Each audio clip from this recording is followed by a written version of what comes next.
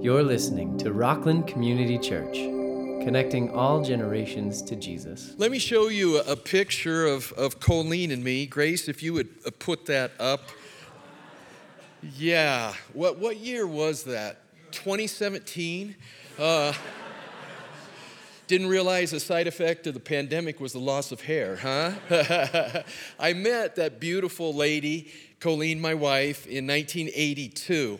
And in the summer of 1982, her father, Dr. David Foster, who's now in heaven, was preaching at a family camp outside of Stanwood, Washington, and my dad was attending.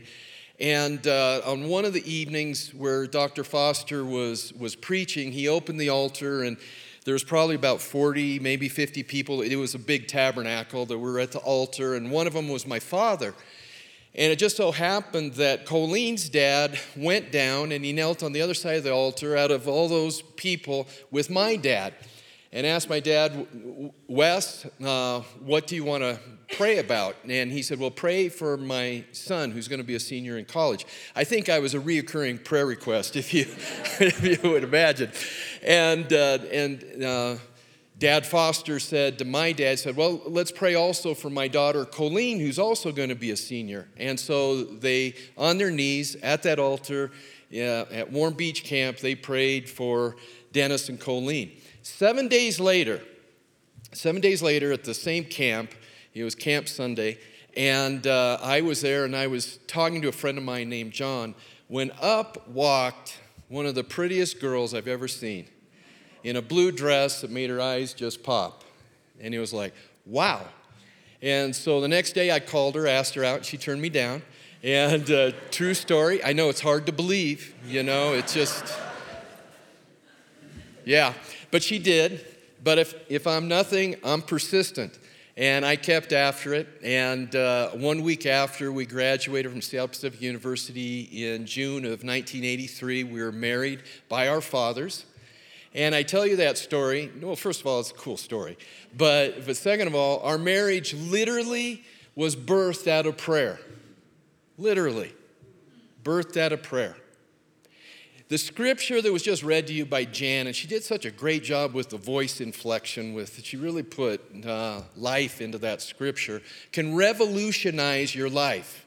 That's not hyperbole. It's the truth.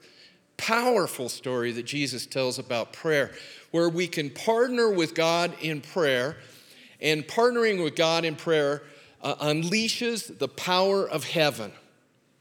It unleashes incredible power in prayer, but it calls for perseverance in prayer, and then it needs to be centered on God's will. If we have time, we may not have time, I want to end with an application around some forms of prayer and some habits of prayer, but I don't know if we'll have time to get to that this morning.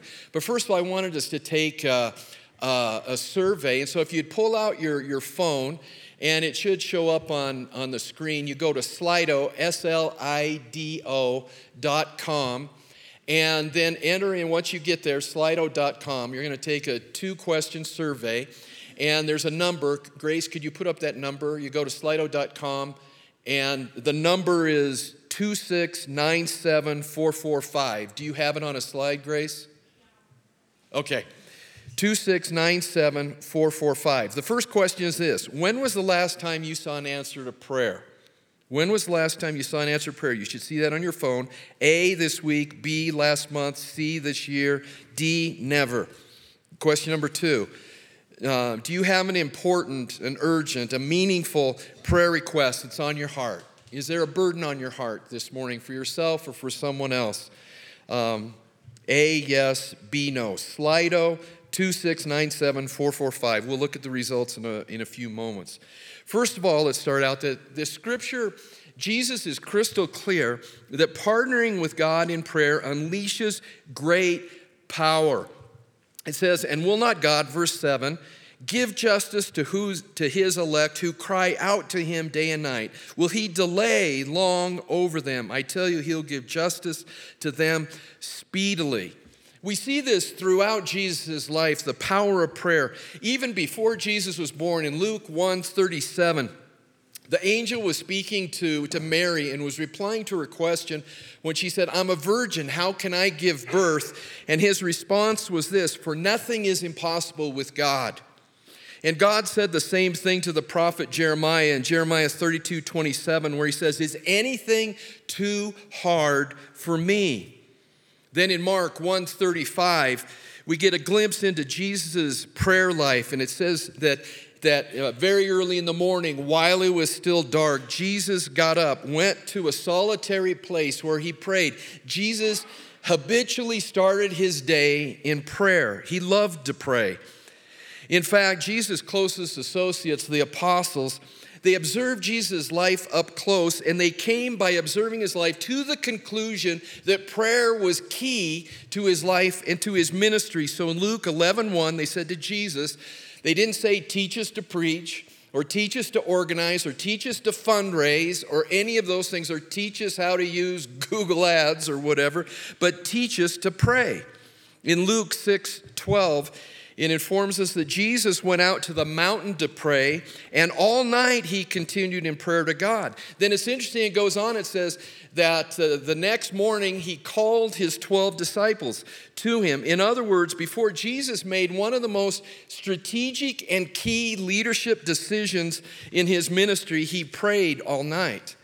Then the night before he was nailed to the cross, Luke 22:41 tells us, Jesus withdrew from them about a stone's throw and knelt down and prayed.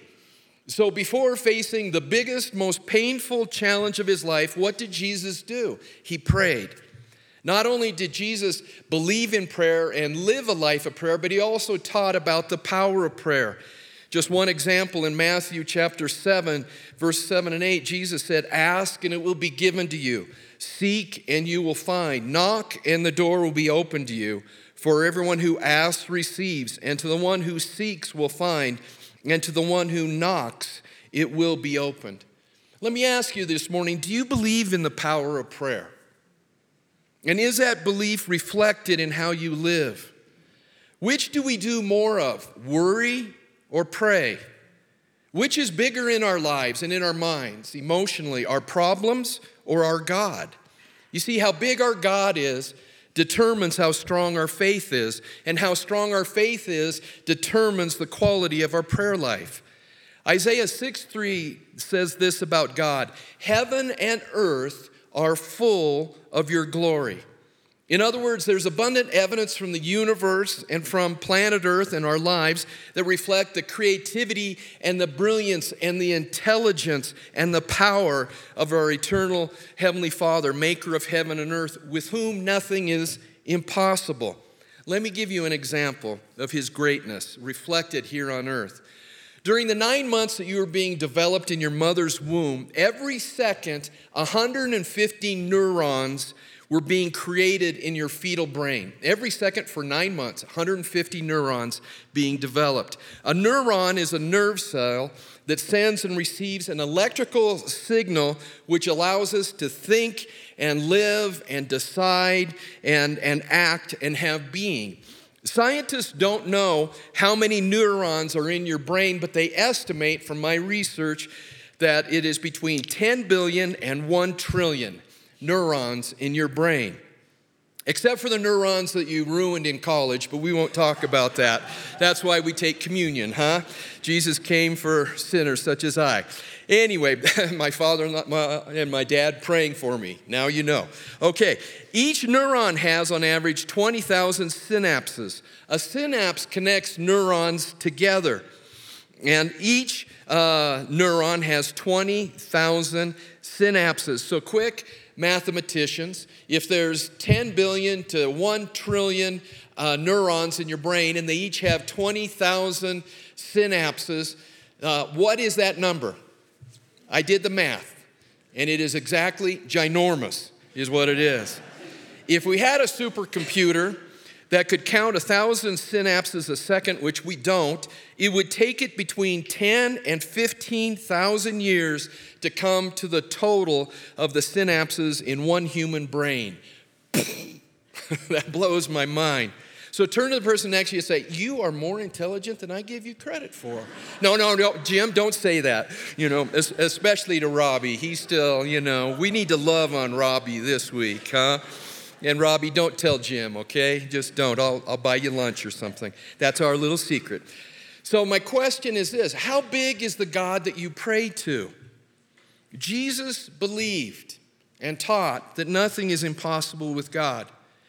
So partnership with God in prayer unleashes great power. Let me give you two quick up-to-date examples. Just a couple of weeks ago, Colleen was talking to our friend, I'll call her M, and M was frustrated with her husband's ex-wife because she was being a pill. They were trying to coordinate getting the kids out here for Christmas to be with M and her husband, our friend, and she wasn't cooperating, and in fact, it was exact opposite. And I heard Colleen say on her cell phone, what's impossible for us is possible with God. And I heard her pray with our friend. 2 hours later, Colleen's phone pinged, and she showed me the text, and it was from M, and she said, you won't believe this, but J, that's the initial of the ex-wife who's been a real pill, just called me and apologized for the first time ever. And said, I was wrong, and the kids can come out for Christmas, and it's all going to work out according to the tickets that they had already bought and so forth. The power of prayer. Jesus taught that there's great power. Jesus believed that.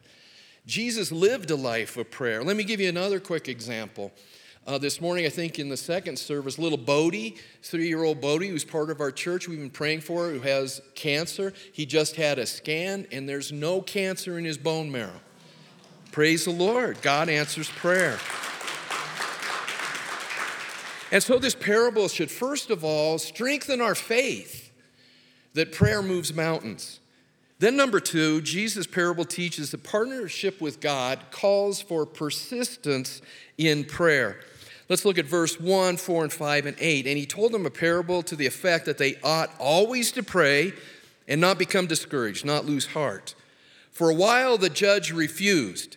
But afterwards he said to himself, though I neither fear God nor respect man, because this widow keeps bothering me, I will give her justice so that she will not beat me down. I love that phrase. So she will not beat me down by her continual coming.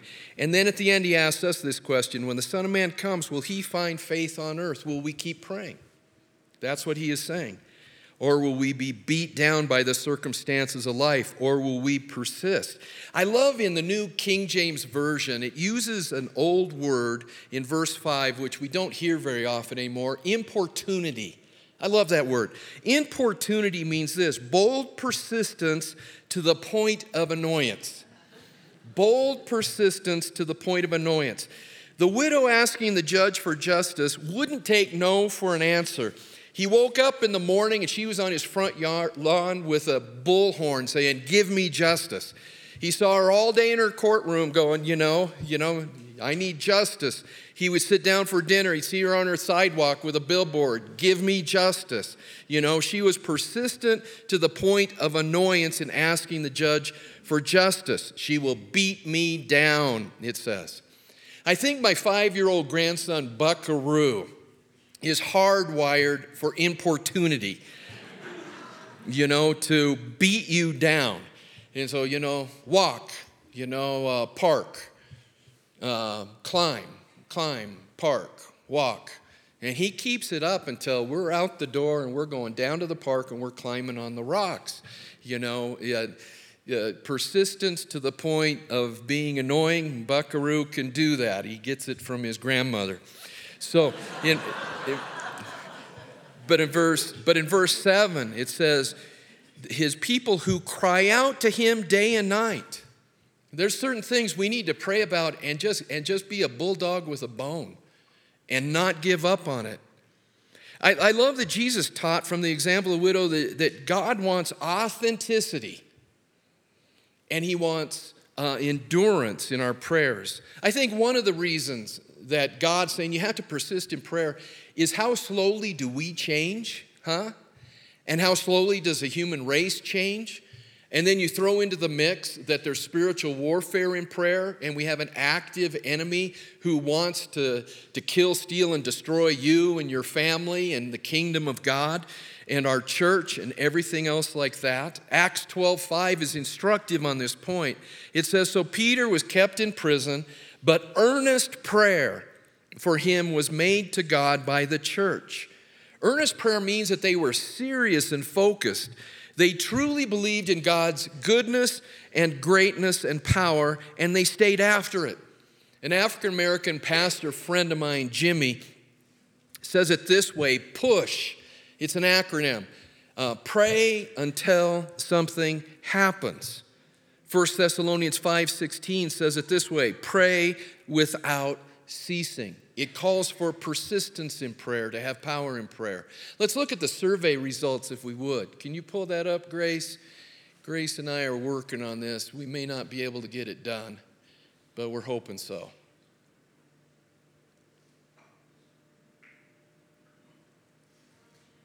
Okay, that's okay. That's all right. That's all right.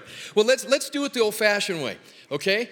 The first question, I believe, was, when was the last time you had an answer to prayer? Okay? This last week, would you raise your hand up high so people can see? Look around. Wow! Wow, I would estimate that's a good solid, would you agree with me, 33 to 40%? You're our judge panel, so, give me some. Yeah, thank you. Finally, a leader. How about this last month? Raise your hand up high.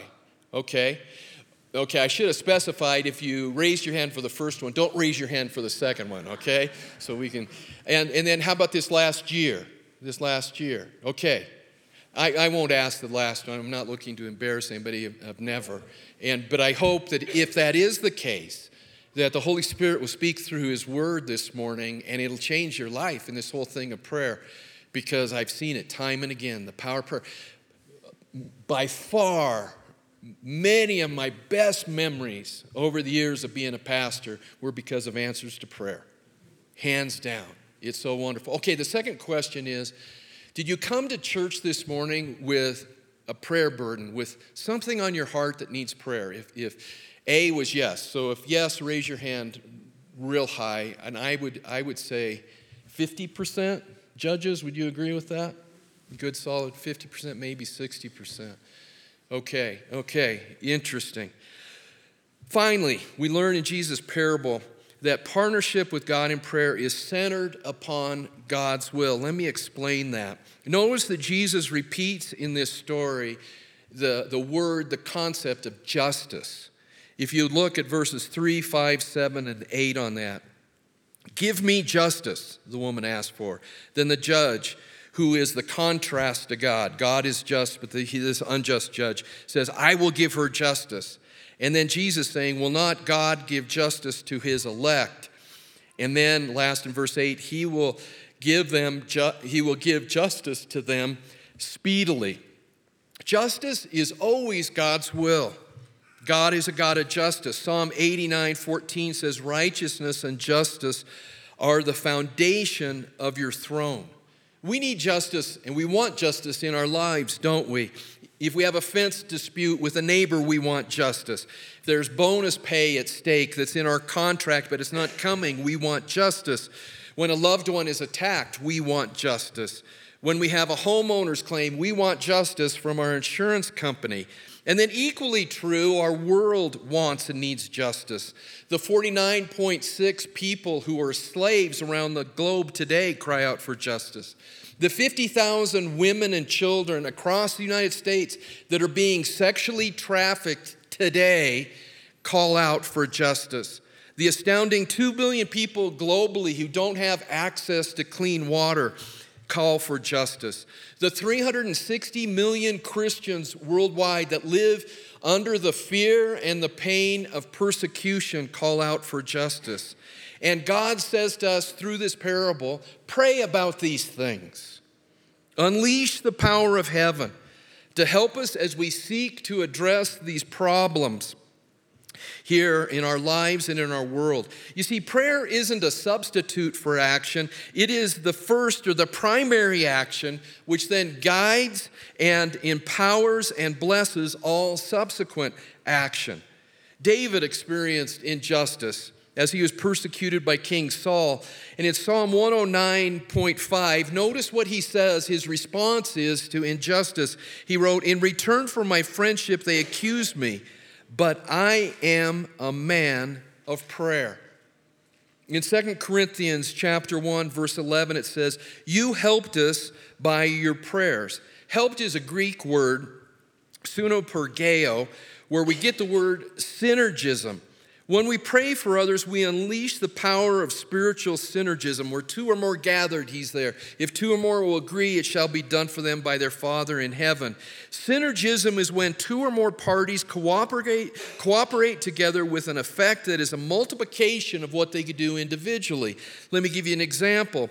A powerful draft horse can pull 8,000 pounds, but two draft horses synergistically pulling together can do 24,000 pounds. And if they train to work together to start at the exact same time, they've been able to go up to 32,000 pounds. So just think of the power unleashed when we pray together in unity along with God's help. But let's make no mistake about it. Prayer is not a Pez candy dispenser, and God is not Santa Claus. Power in prayer flows when, like Jesus in the Garden of Gethsemane, our true, authentic attitude is, "Thy will be done." James 4:3 teaches us that you ask and do not receive because you ask wrongly to spend on your sinful passions. If our prayers are selfishly motivated by things such as greed or sloth or envy or ego, God will not answer. Yet it isn't selfish to pray for our legitimate needs and desires in life. To pray for a godly spouse for an adult child is not a selfish prayer. But where prayer goes to another level is when we seek a personal relationship with God through Jesus Christ as our Savior and Lord, and through the infilling of His blessed Holy Spirit, so our will and God's will begin to mesh synergistically. During the last 2 years of high school and my first year of college, I worked at a sawmill in Arlington, Washington. It was a good job, but it didn't pay much. So one summer day, I was having lunch by myself in my 68 VW Bug, and I was thinking about the coming school year and the tuition that had gone up. I was paying my way through school, and I was worried about that. Then all of a sudden, out of the blue, Mark 11:24 hit my neurons.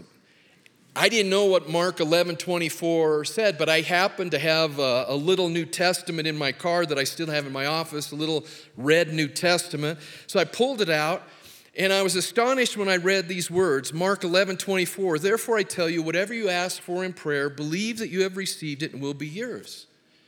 And there in my VW Bug, I had this sense of peace. And I asked God for a better job to be able to pay the tuition for college coming up.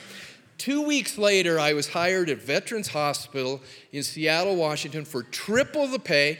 They've repurposed it, but back when I was in college, that was Veterans Hospital. The building's still there, but now it's condos there in Seattle. And triple the pay I was getting at the sawmill. How good is the God that you worship? How great is the God that you worship? We can't overestimate God's goodness and greatness. A problem in Jesus' parable here is the word speedily in verse 8. Won't He speedily give it to them? Because how many times do we wait and wait and we pray and nothing happens? If we did a survey on that, I think it'd be most of us that would raise our hands. I would. That's made worse for us Americans who are habituated for immediate gratification. But speedily in Jesus' parable is not that it happens instantaneously, but when God ordains for it to happen, it'll then happen immediately according to His timing.